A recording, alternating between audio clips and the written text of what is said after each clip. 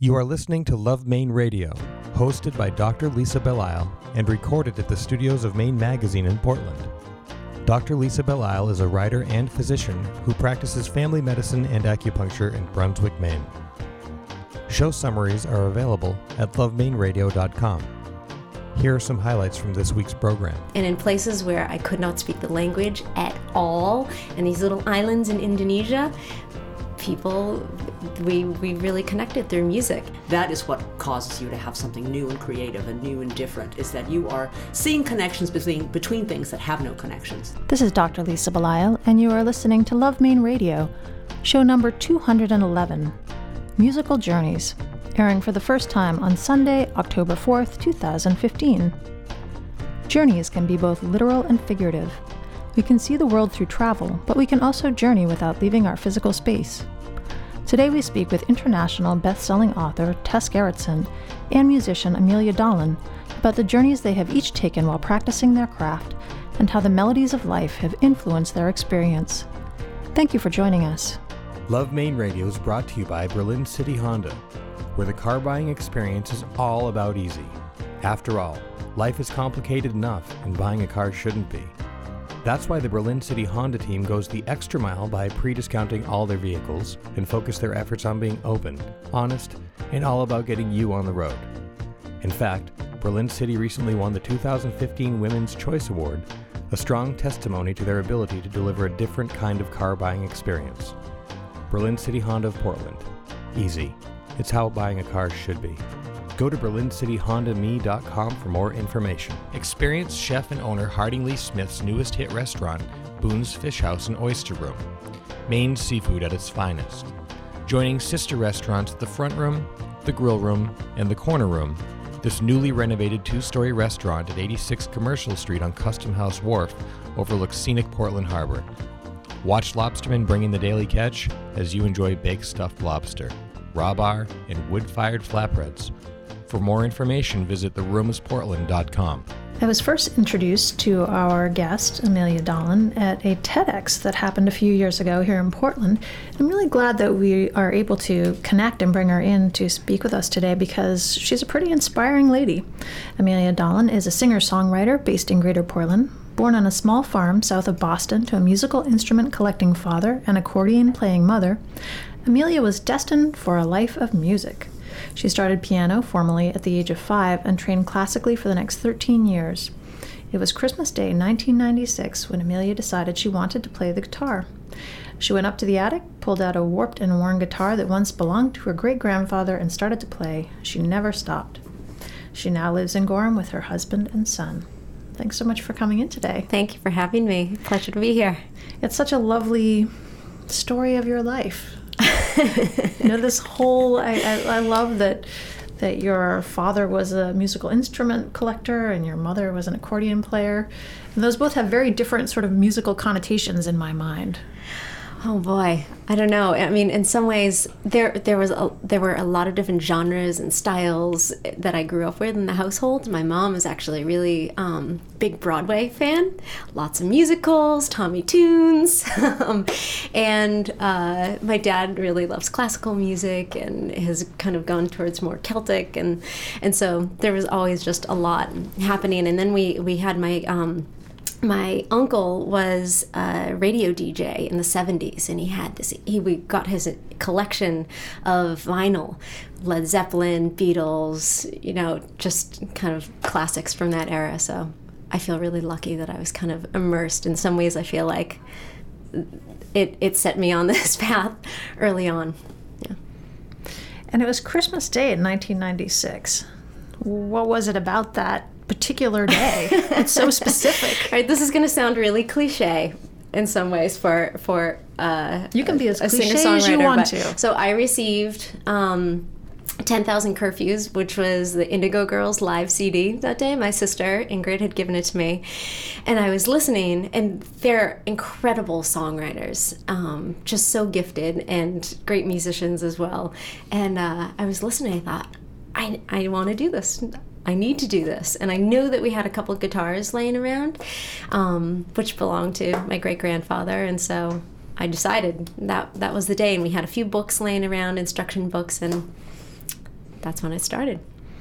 So this is actually, it is more of a family business than just your mother and your father. It sounds like great-grandfather, guitar. I mean, you've got some music running through your veins. Yeah, my Italian great-grandfather, he got to play clarinet at Giuseppe Verdi's. I don't know if you're familiar with Yes. Verdi's, at his birthday party when he was just a kid. And so, yeah, I'd say it runs in the family a bit. Yeah. When I heard you speak at TEDx a year ago, you were talking about the work you did traveling around the world and actually doing work with different groups, playing guitar, singing songs, and it was like almost a musical missionary thing that was happening. And it was really pretty fantastic. Thanks. I can't say there was a mission in mind. I was traveling with a group of people, and we were visiting sustainable and intentional communities in different places in the globe that had been long-standing there for 50 years or more, and really looking at the challenges and the successes of how really strong community is built. And wherever we were, music was the thing that brought everybody together. And so having, a background in music, I got to really plug in and pull people together a little bit in that way. And it just cemented for me this idea of the power of music to really connect people. And in places where I could not speak the language at all, and these little islands in Indonesia, people, we really connected through music. And it's also amazing to hear, when I was in the favela in Sao Paulo, Jason Mraz being pumped out through the speakers, and people who, they couldn't speak English, but they were singing along to the music. And in Indonesia, the Eurythmics, people understood, and it is incredible to hear the reach of songs and music that goes out into the world. Powerful stuff. So how did that work? If you couldn't speak the language, and I'm assuming that you were playing songs that you knew, did you also pick up songs that were from wherever it was that you went? Yeah, so we would teach each other songs, and even though you might not understand what the words are saying or exactly how to say them, you could kind of pick it up. So there was a lot of just teaching each other, or figuring it out, picking up my guitar and just kind of noodling around until I could contribute in some way or participate. So what about musical instruments? Did you pick up any musical instruments that were part of the culture of wherever you went? I did not. I got a couple really small percussion instruments, but we were living out of a small bag, and so I had Doug Green of Green Design here in Maine lent me a little traveler guitar, a little backpacking guitar, so it was light enough that I could take it with me.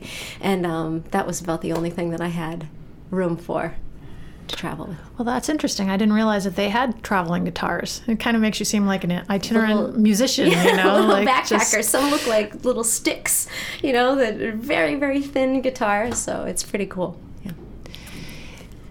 You've been working with Seeds of Peace, I believe, and this kind of extends on this multicultural, global interest that you have. Tell me about that. So before I left, I've always had this belief in the power of music to bring people together, and that's playing at a bar in the Old Fort, or it's playing in some kind of a multicultural setting where it's really bringing people together. And I think that serves in their own ways, in really important ways. And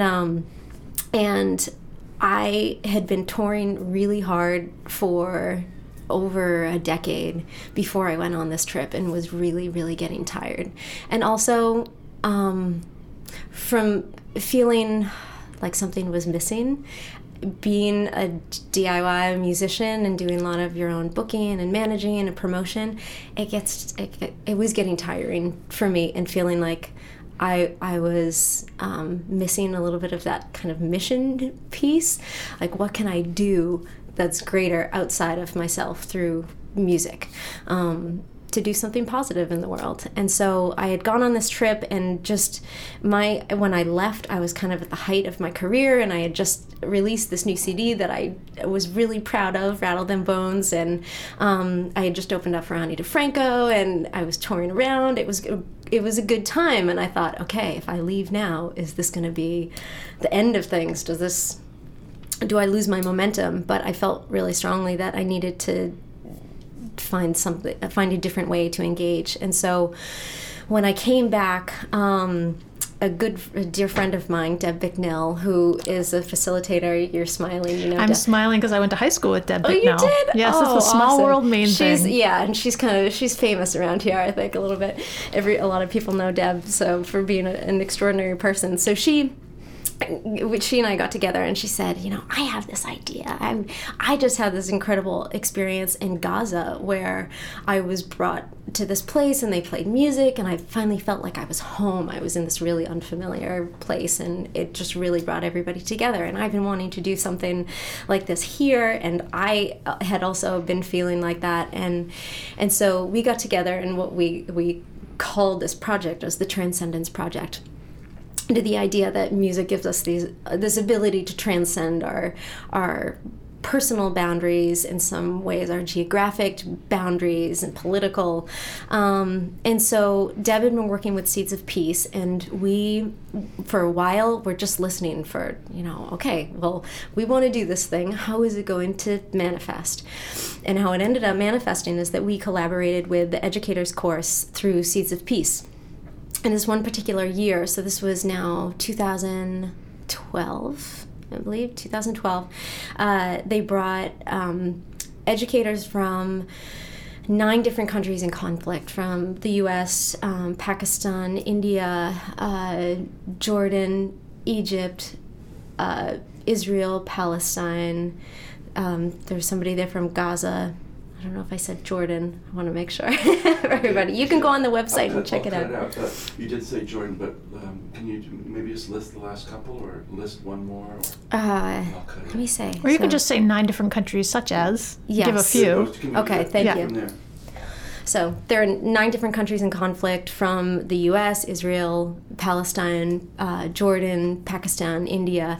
And these are all people who engage the arts and the peaceworking work that they do in the world. And so 35 different people came to the camp here in Maine, and they were having their own experience in the camp, but what the Transcendence Project brought to it was a performance. And so we were brought in to help cultivate and foster this performance that would become a public performance, and kind of an offering, an opportunity for people here in Maine. And so we had 10 days to get together, these 35 people from 9 different countries with all different disciplines, from, there were writers and poets, singers, percussionists, and musicians, cellists, viola players. So, and we had no plan whatsoever of how we were going to do it. So we got everybody together in a room, and over the course of 10 days, these songs arose, and these kind of theatrical, dramatic pieces as well, and readings. And we were over at PPAC here in Portland, and put on this performance at the end of 10 days, and it was a pressure cooker. And before the curtains opened, we had no idea what was truly going to happen on stage, and it was absolutely beautiful. It was a breathtaking evening with just an incredible show of creative solidarity. And so people were really moved, and by the experience. And over the past few years, we've all kept in touch and decided this music, these writings, this work has evolved from this piece. How can we carry it forward? And how can we become kind of a clearinghouse, not a clearinghouse. How can we become a resource for other people who are out doing this kind of work, using the arts as a catalyst for social change in the places where they are? And so Shoshana Gottsman, who is a viola player and has worked at Seeds of Peace, she wrote a grant to continue this work, and it was funded. And she's been kind of the catalyst who has roped everybody in. And I will say, trying to record, so we re-recorded these songs. It was really difficult trying to get a singer from Gaza to record. I mean, this is... I feel like it's hard to imagine here in the U.S. just trying to move across borders can be incredibly challenging for a lot of these folks, and in some cases really dangerous. What they're doing and the people that they're collaborating with is considered dangerous in some ways. So people are really putting themselves on the line in some ways for this vision, and we're just releasing a website. So we're calling it We Make the Road by Walking. There are writings, there are recordings. We've put it out on Bandcamp. It's free. It's by donation only, so we really wanted to make it accessible. It's connected to a link on the Seeds of Peace website, which is, again, a resource for educators where they can find more material, ideas, and just kind of hear the story about what we've been doing. So that's the long version of We Make the Road by Walking. If you go to Bandcamp and type in We Make the Road by Walking, you can find the CD. You also have your own personal live music CD coming up. Mm-hmm. And now you're going to play a song for us, which I'd like you to tell us about. Okay, so this is a newer tune. It's entirely inspired by Maine, and so part of the reason why I've chosen to stay here in Maine is just I find the natural beauty of Maine is so inspiring to me. So we were living on a friend's farm for the summer up in Montville, Maine, which is near the mid-coast, and this kind of arose over 2 days. The moonlight streaming in the window and the owls and the birds that were around, and just feeling a lot of gratitude for this natural beauty that I get to experience around me here.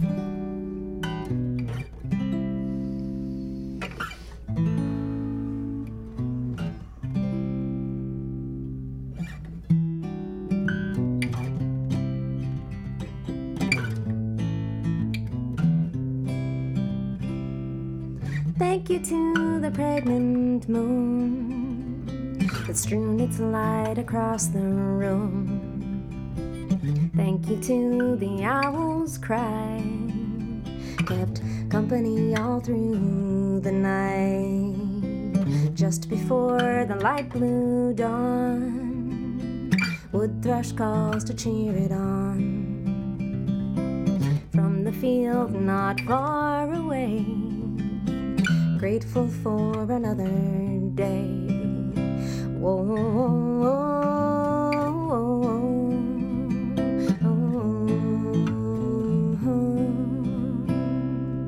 Thank you to the breeze that comes to sunlit fields before work's done, waiting for the rain to drum and wash us all of noonday sun.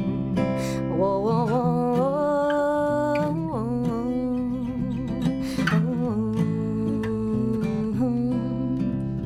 whoa, whoa, whoa, whoa.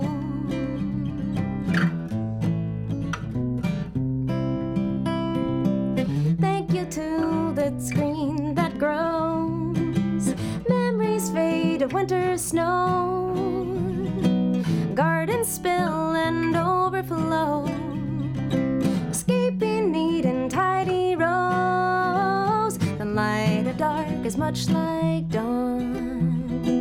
Laughter floats across the pond. Windows glow like fireflies.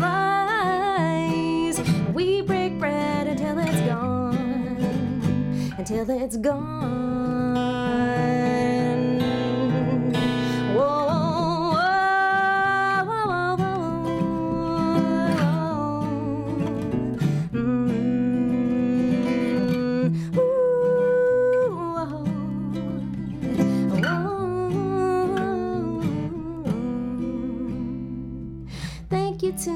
the pregnant moon, whose quiet gently fills the room. Thank you to the starry sky, whirled overhead all through the night. Just before the light blue dawn, a wood thrush called to cheer it on. From the field not far away, I'm grateful for another day. Whoa, whoa, whoa.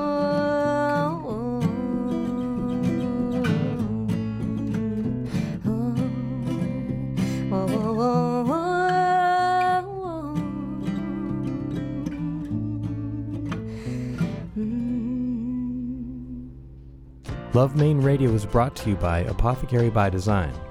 There was a time when the apothecary was a place where you could get safe, reliable medicines prepared by experienced professionals with a focus on you and your unique health concerns. Apothecary by Design is built around the forgotten notion that you don't just need your prescriptions filled, you need attention, advice, and individual care.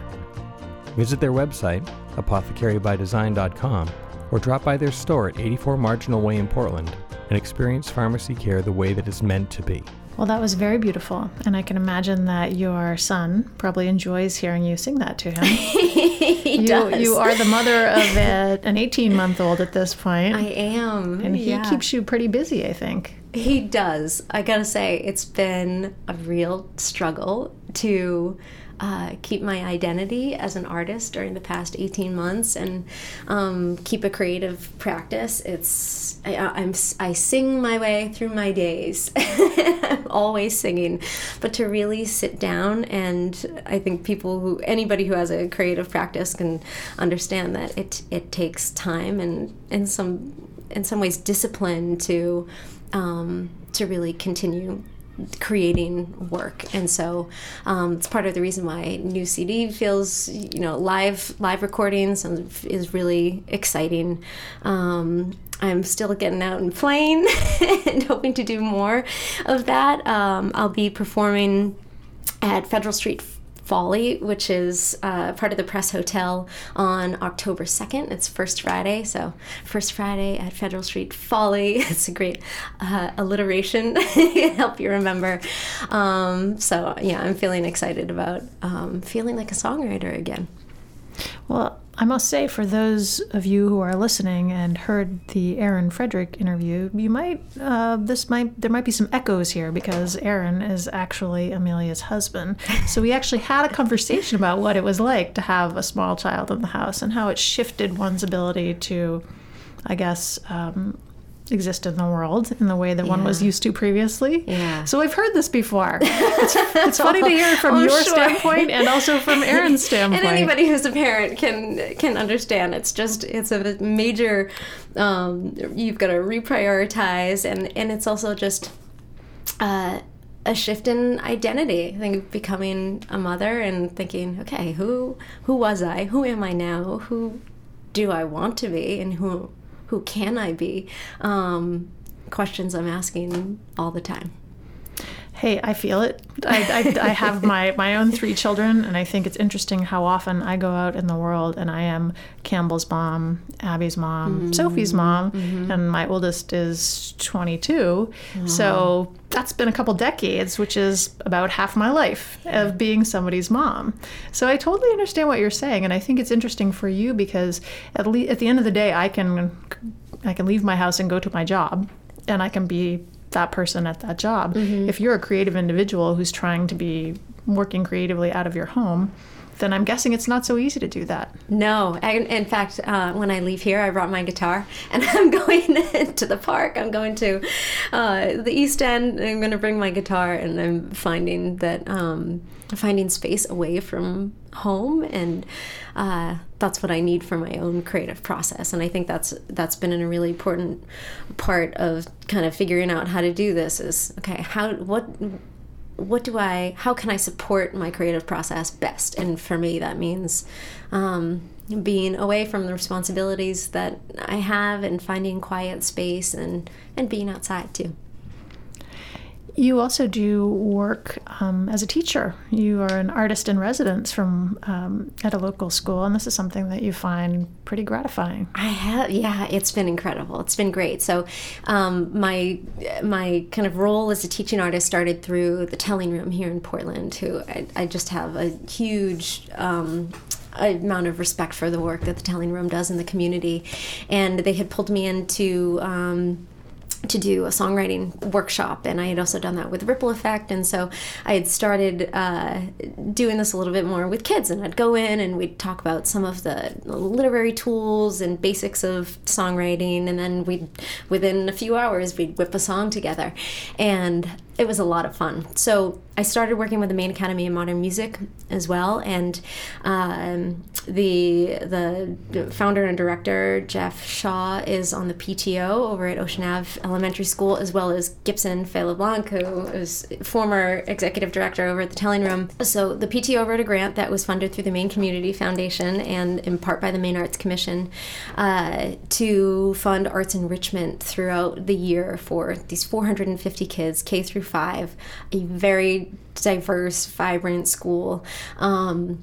They had writing, they did dance, they had some sculpting as well, and so I went in to write songs with all 450 kids. So I was working with in tandem with Dr. Mack, who's the music teacher over there, and we wrote a song over the course of the year, a song for each class, so 21 songs. So we've written 63 songs throughout the past 3 years, some of them not as complex as others, obviously, with the kindergartners.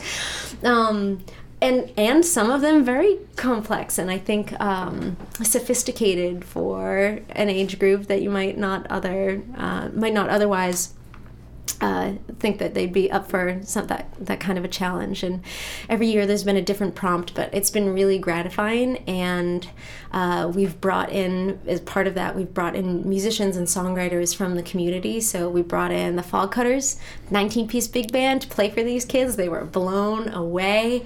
Santiago came in and rapped. Sam James came in and told stories and played and showed them all his guitars and resonators.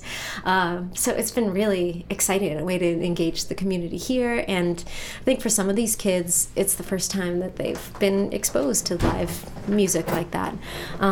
So the kids have loved it, and the school has been really welcoming, and I hope I get to continue that work with them. As you're talking about this, I'm interested because I'm thinking about the different ways in which we communicate. And obviously, we're in a multimedia world these days, so we've got social media, we're very very photo-driven. The songwriting piece, though, it's not necessarily something you immediately jump to. We think about sharing music, but we don't necessarily think about writing a song and sharing our story through music.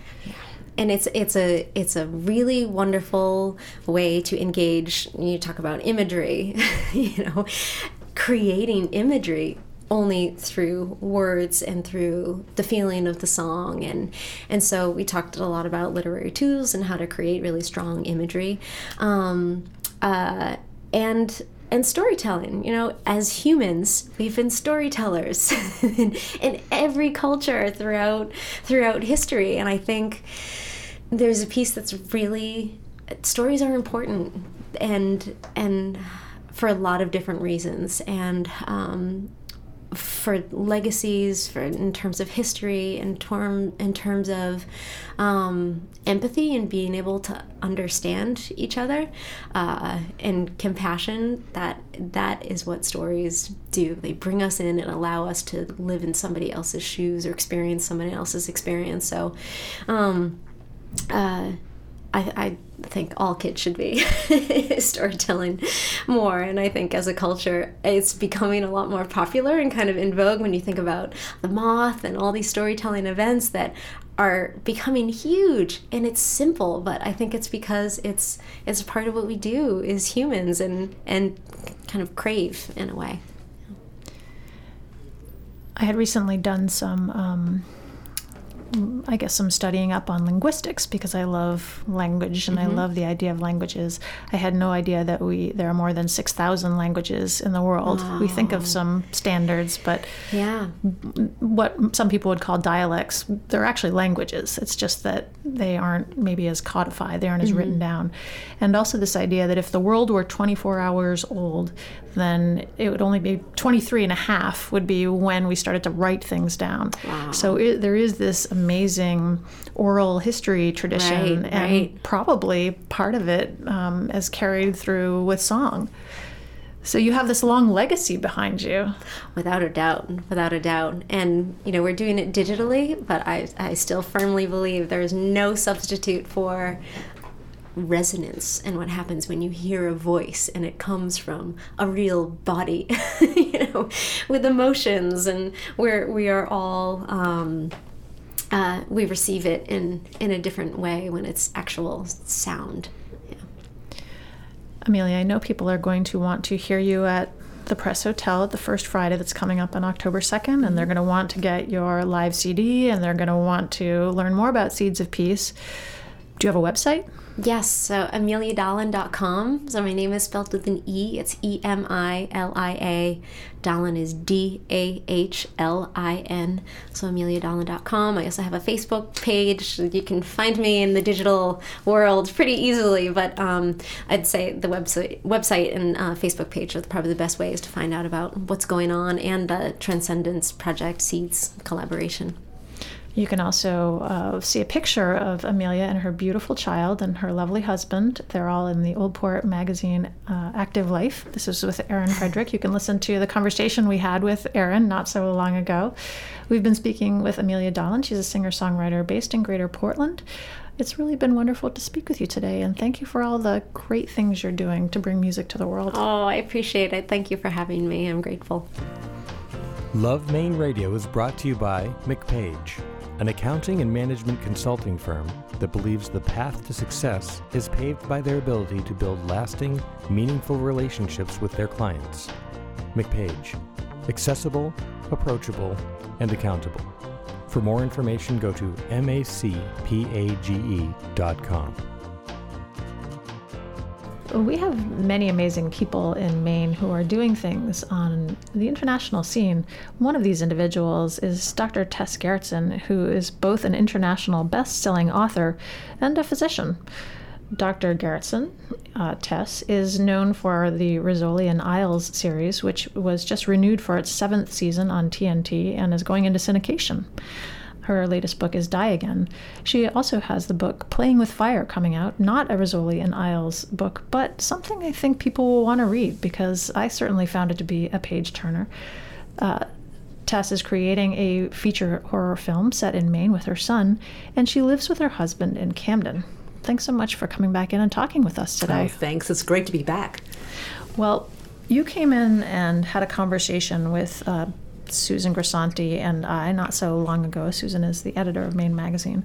You were talking about your book, Playing with Fire, and you really got us interested because it has this strong musical theme. You're a musician. You were a musician. Strictly amateur. Okay, but still, you have a very strong musical background, and there's something about that, and also this idea of travel to a foreign place, because this next book is set in Italy. All of these things kind of came together to create this book for you, which is very different than the Rizzoli and Isles series. Yeah. So tell me about this. I think of it as a gift from the larger world. It's usually when I sit down to create a book, it's my editor wants a particular type of book, and that is the Rizzoli and Isles mystery series, which sells very well. This book came to me as a gift almost from the universe. I was in Venice for my birthday, and I had a nightmare. I dreamt that I was playing my violin, and it was a very dark and disturbing piece of music. As I was playing, there was a baby sitting next to me, and the baby's eyes suddenly glowed red, and she turned into a monster. And I woke up thinking, I have no idea what this dream comes from. I mean, yes, I do play the violin, but who was the baby, and why did the baby turn into a monster? I was really quite haunted by that whole idea of music turning innocence into horrifying people. And I walked around Venice that day thinking, there's a book here. I don't know what the book is about, something about evil children, and where does this music come from? So I ended up in the Jewish Quarter, the original ghetto in Venice, and was walking around where they had these memorials to the 246 Venetian Jews who were deported to Portland and executed. And all of a sudden, the whole story came to me, just like in a flash. I mean, just from beginning to end, I knew what this story was about. I went home and I began to write it. It is about a woman violinist who picks up a mysterious piece of handwritten music in Rome, takes it home, and every time she plays it, her 3-year-old goes berserk and does something violent. So this is the monstrous child. What is the history of this music? So the book really goes into great, a description about the piece, what it sounds like. I mentioned devil's chords, and those of you who are musicians will understand what those are. They're tritones, and they're very disturbing to listen to.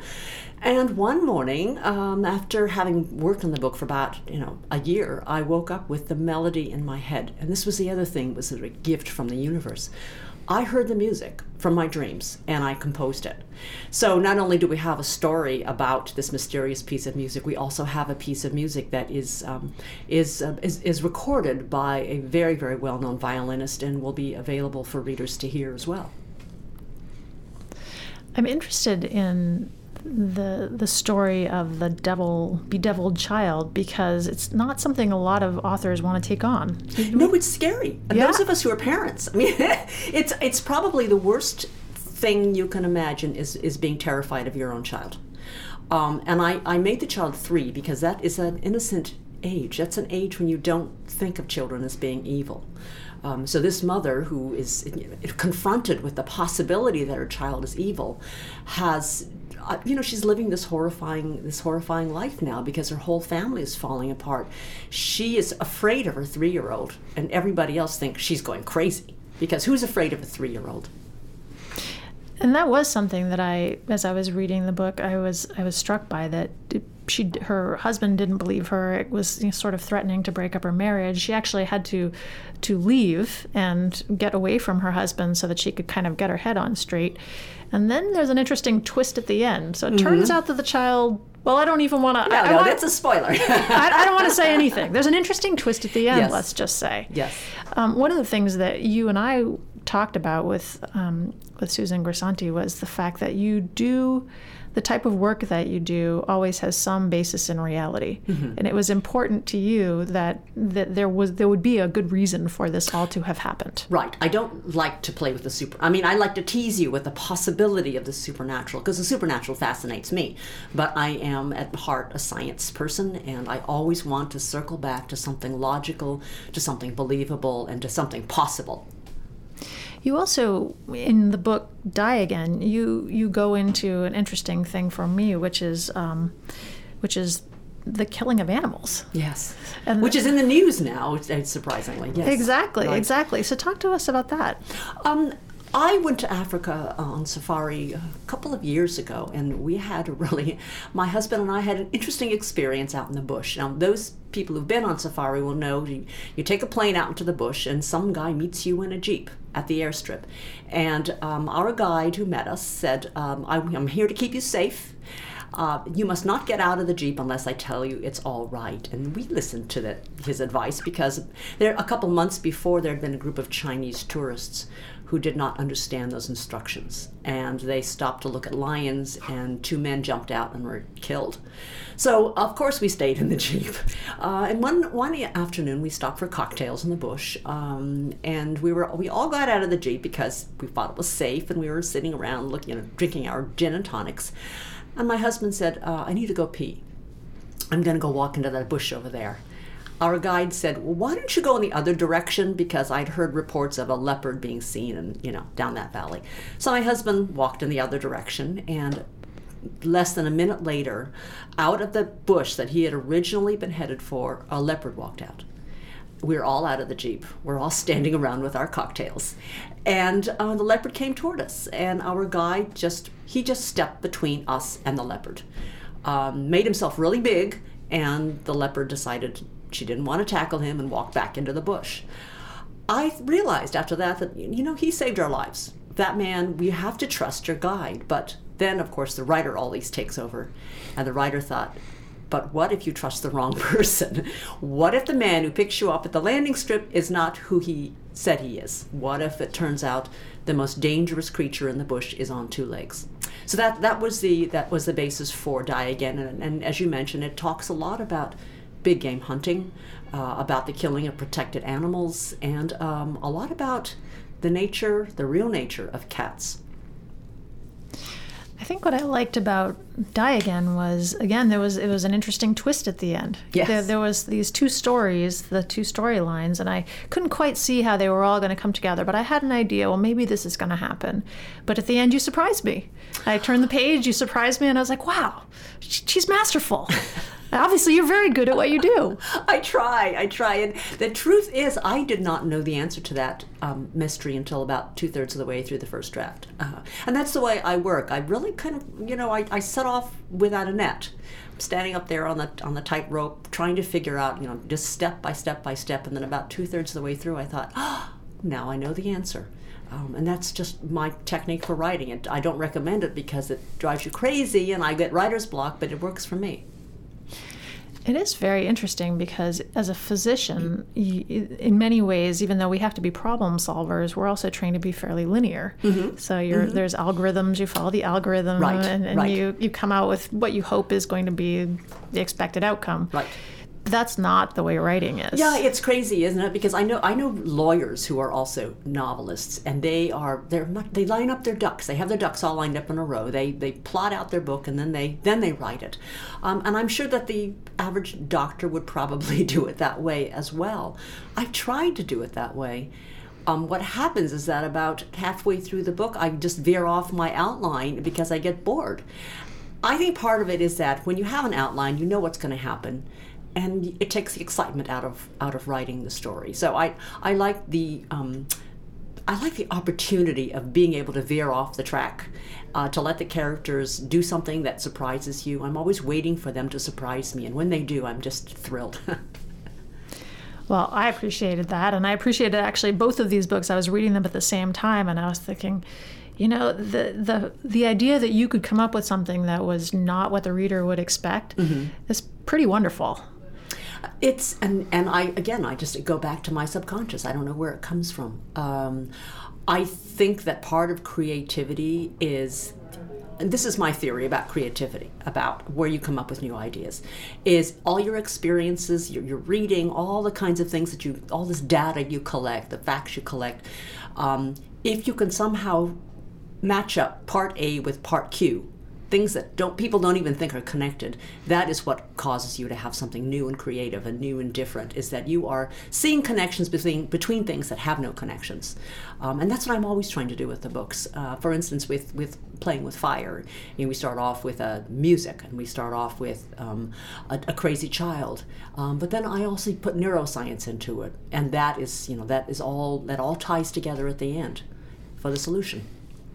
And you also threw in a little bit of interesting history and about the Jews that were deported to Poland from Italy, which you also were describing to us when you came in, and you were saying that the interesting kind of cultural aspect of Venice that kept it so that there were only so many Jews that were deported compared to some of the other countries where so many more. Well, that was what really fascinated me about this topic. I mean, yes, the book is about music, but it's also about World War II and Italy, and how Italy was so different from the rest of occupied Europe. I was looking at these statistics for Italy. They were an Axis power, and yet 80% of their Jews survived the war.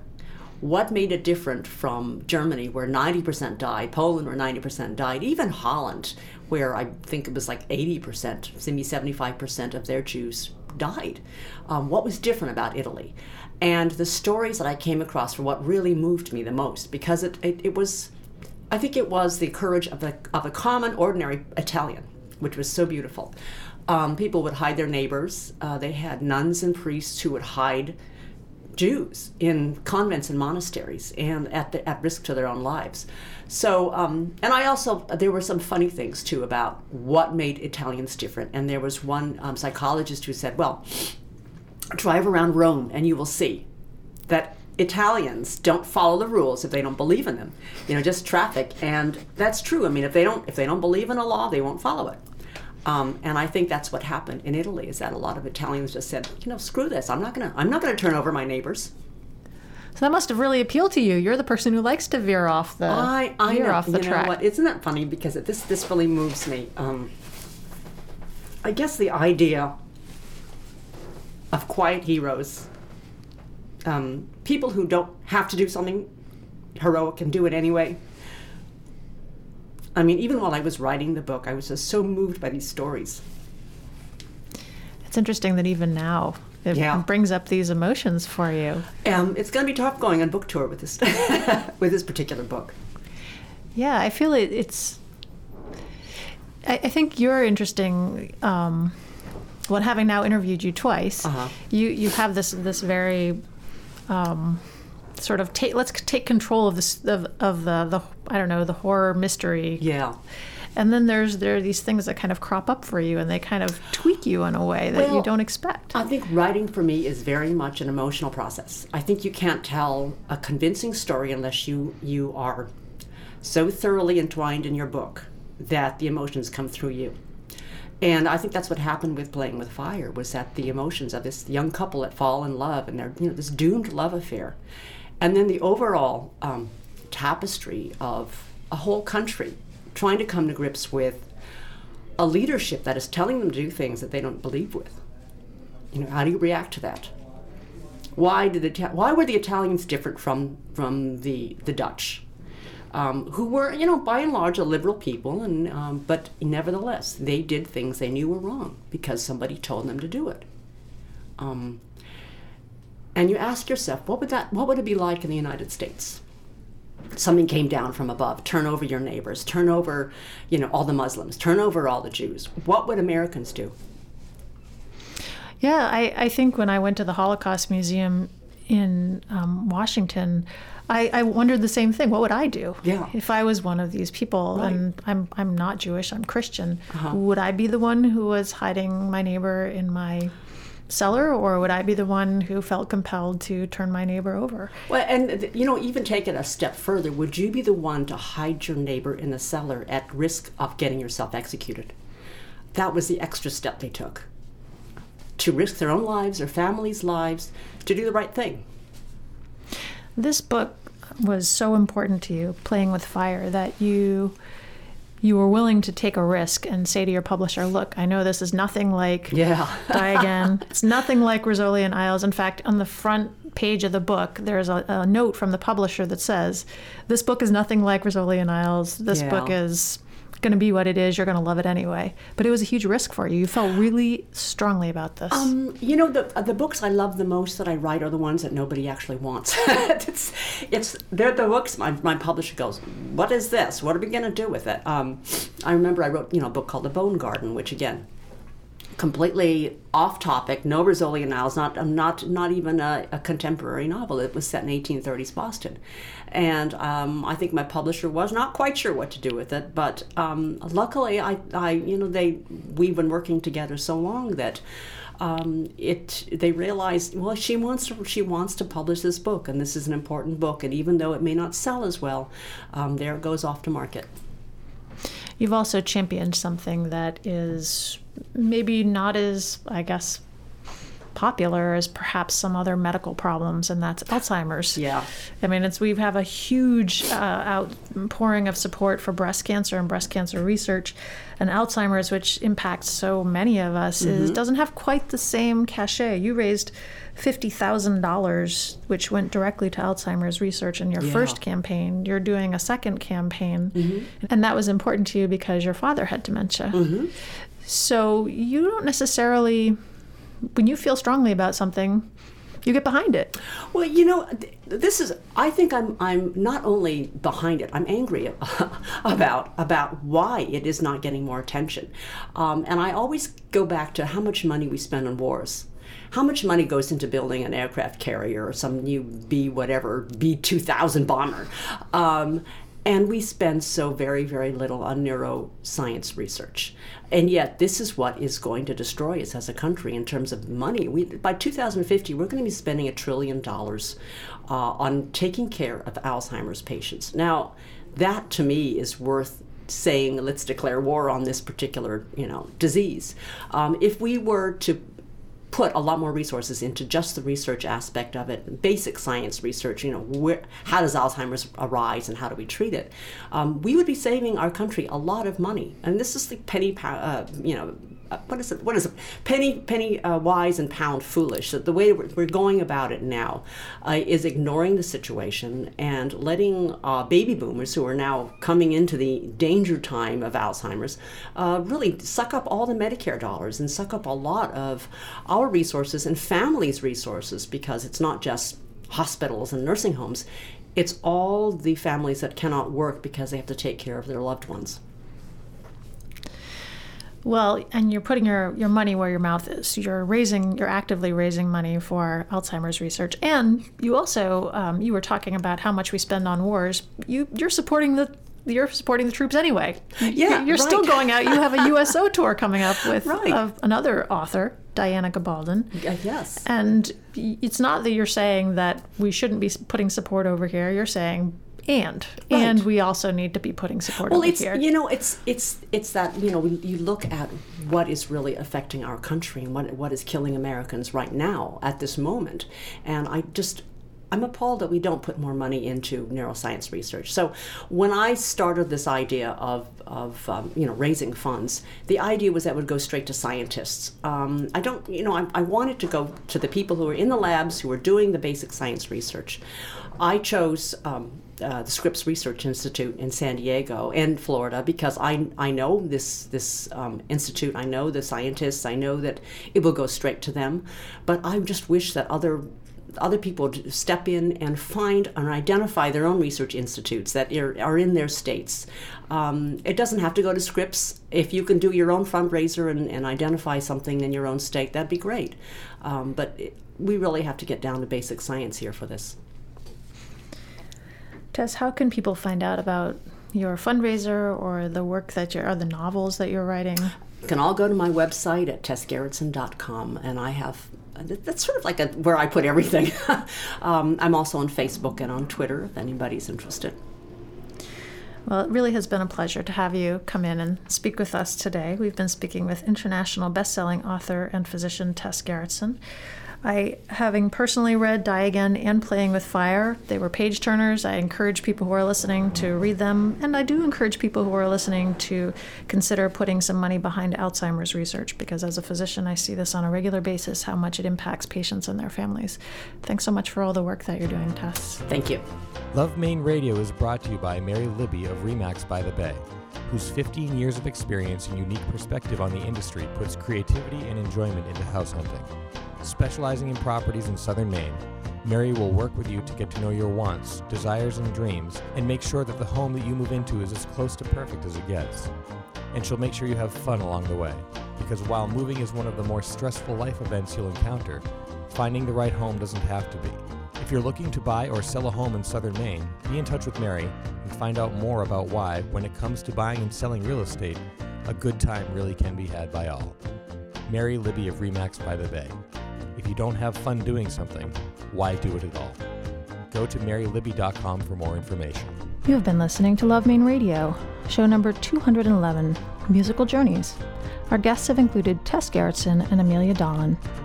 For more information on our guests and extended interviews, visit lovemaineradio.com. Love Maine Radio is downloadable for free on iTunes.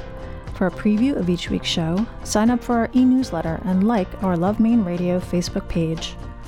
Follow me on Twitter as Dr. Lisa, and see my running, travel, food, and wellness photos as Bountiful One on Instagram. We love to hear from you, so please let us know what you think of Love Maine Radio. We welcome your suggestions for future shows. Also, let our sponsors know that you have heard about them here. We are privileged that they enable us to bring Love Maine Radio to you each week. This is Dr. Lisa Belisle.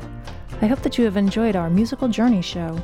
If you like what you've heard, please subscribe to our podcast and take a moment to give us feedback on iTunes.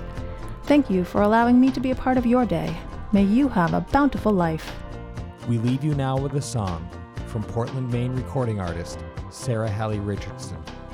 This is the title track from her new album, Phoenix.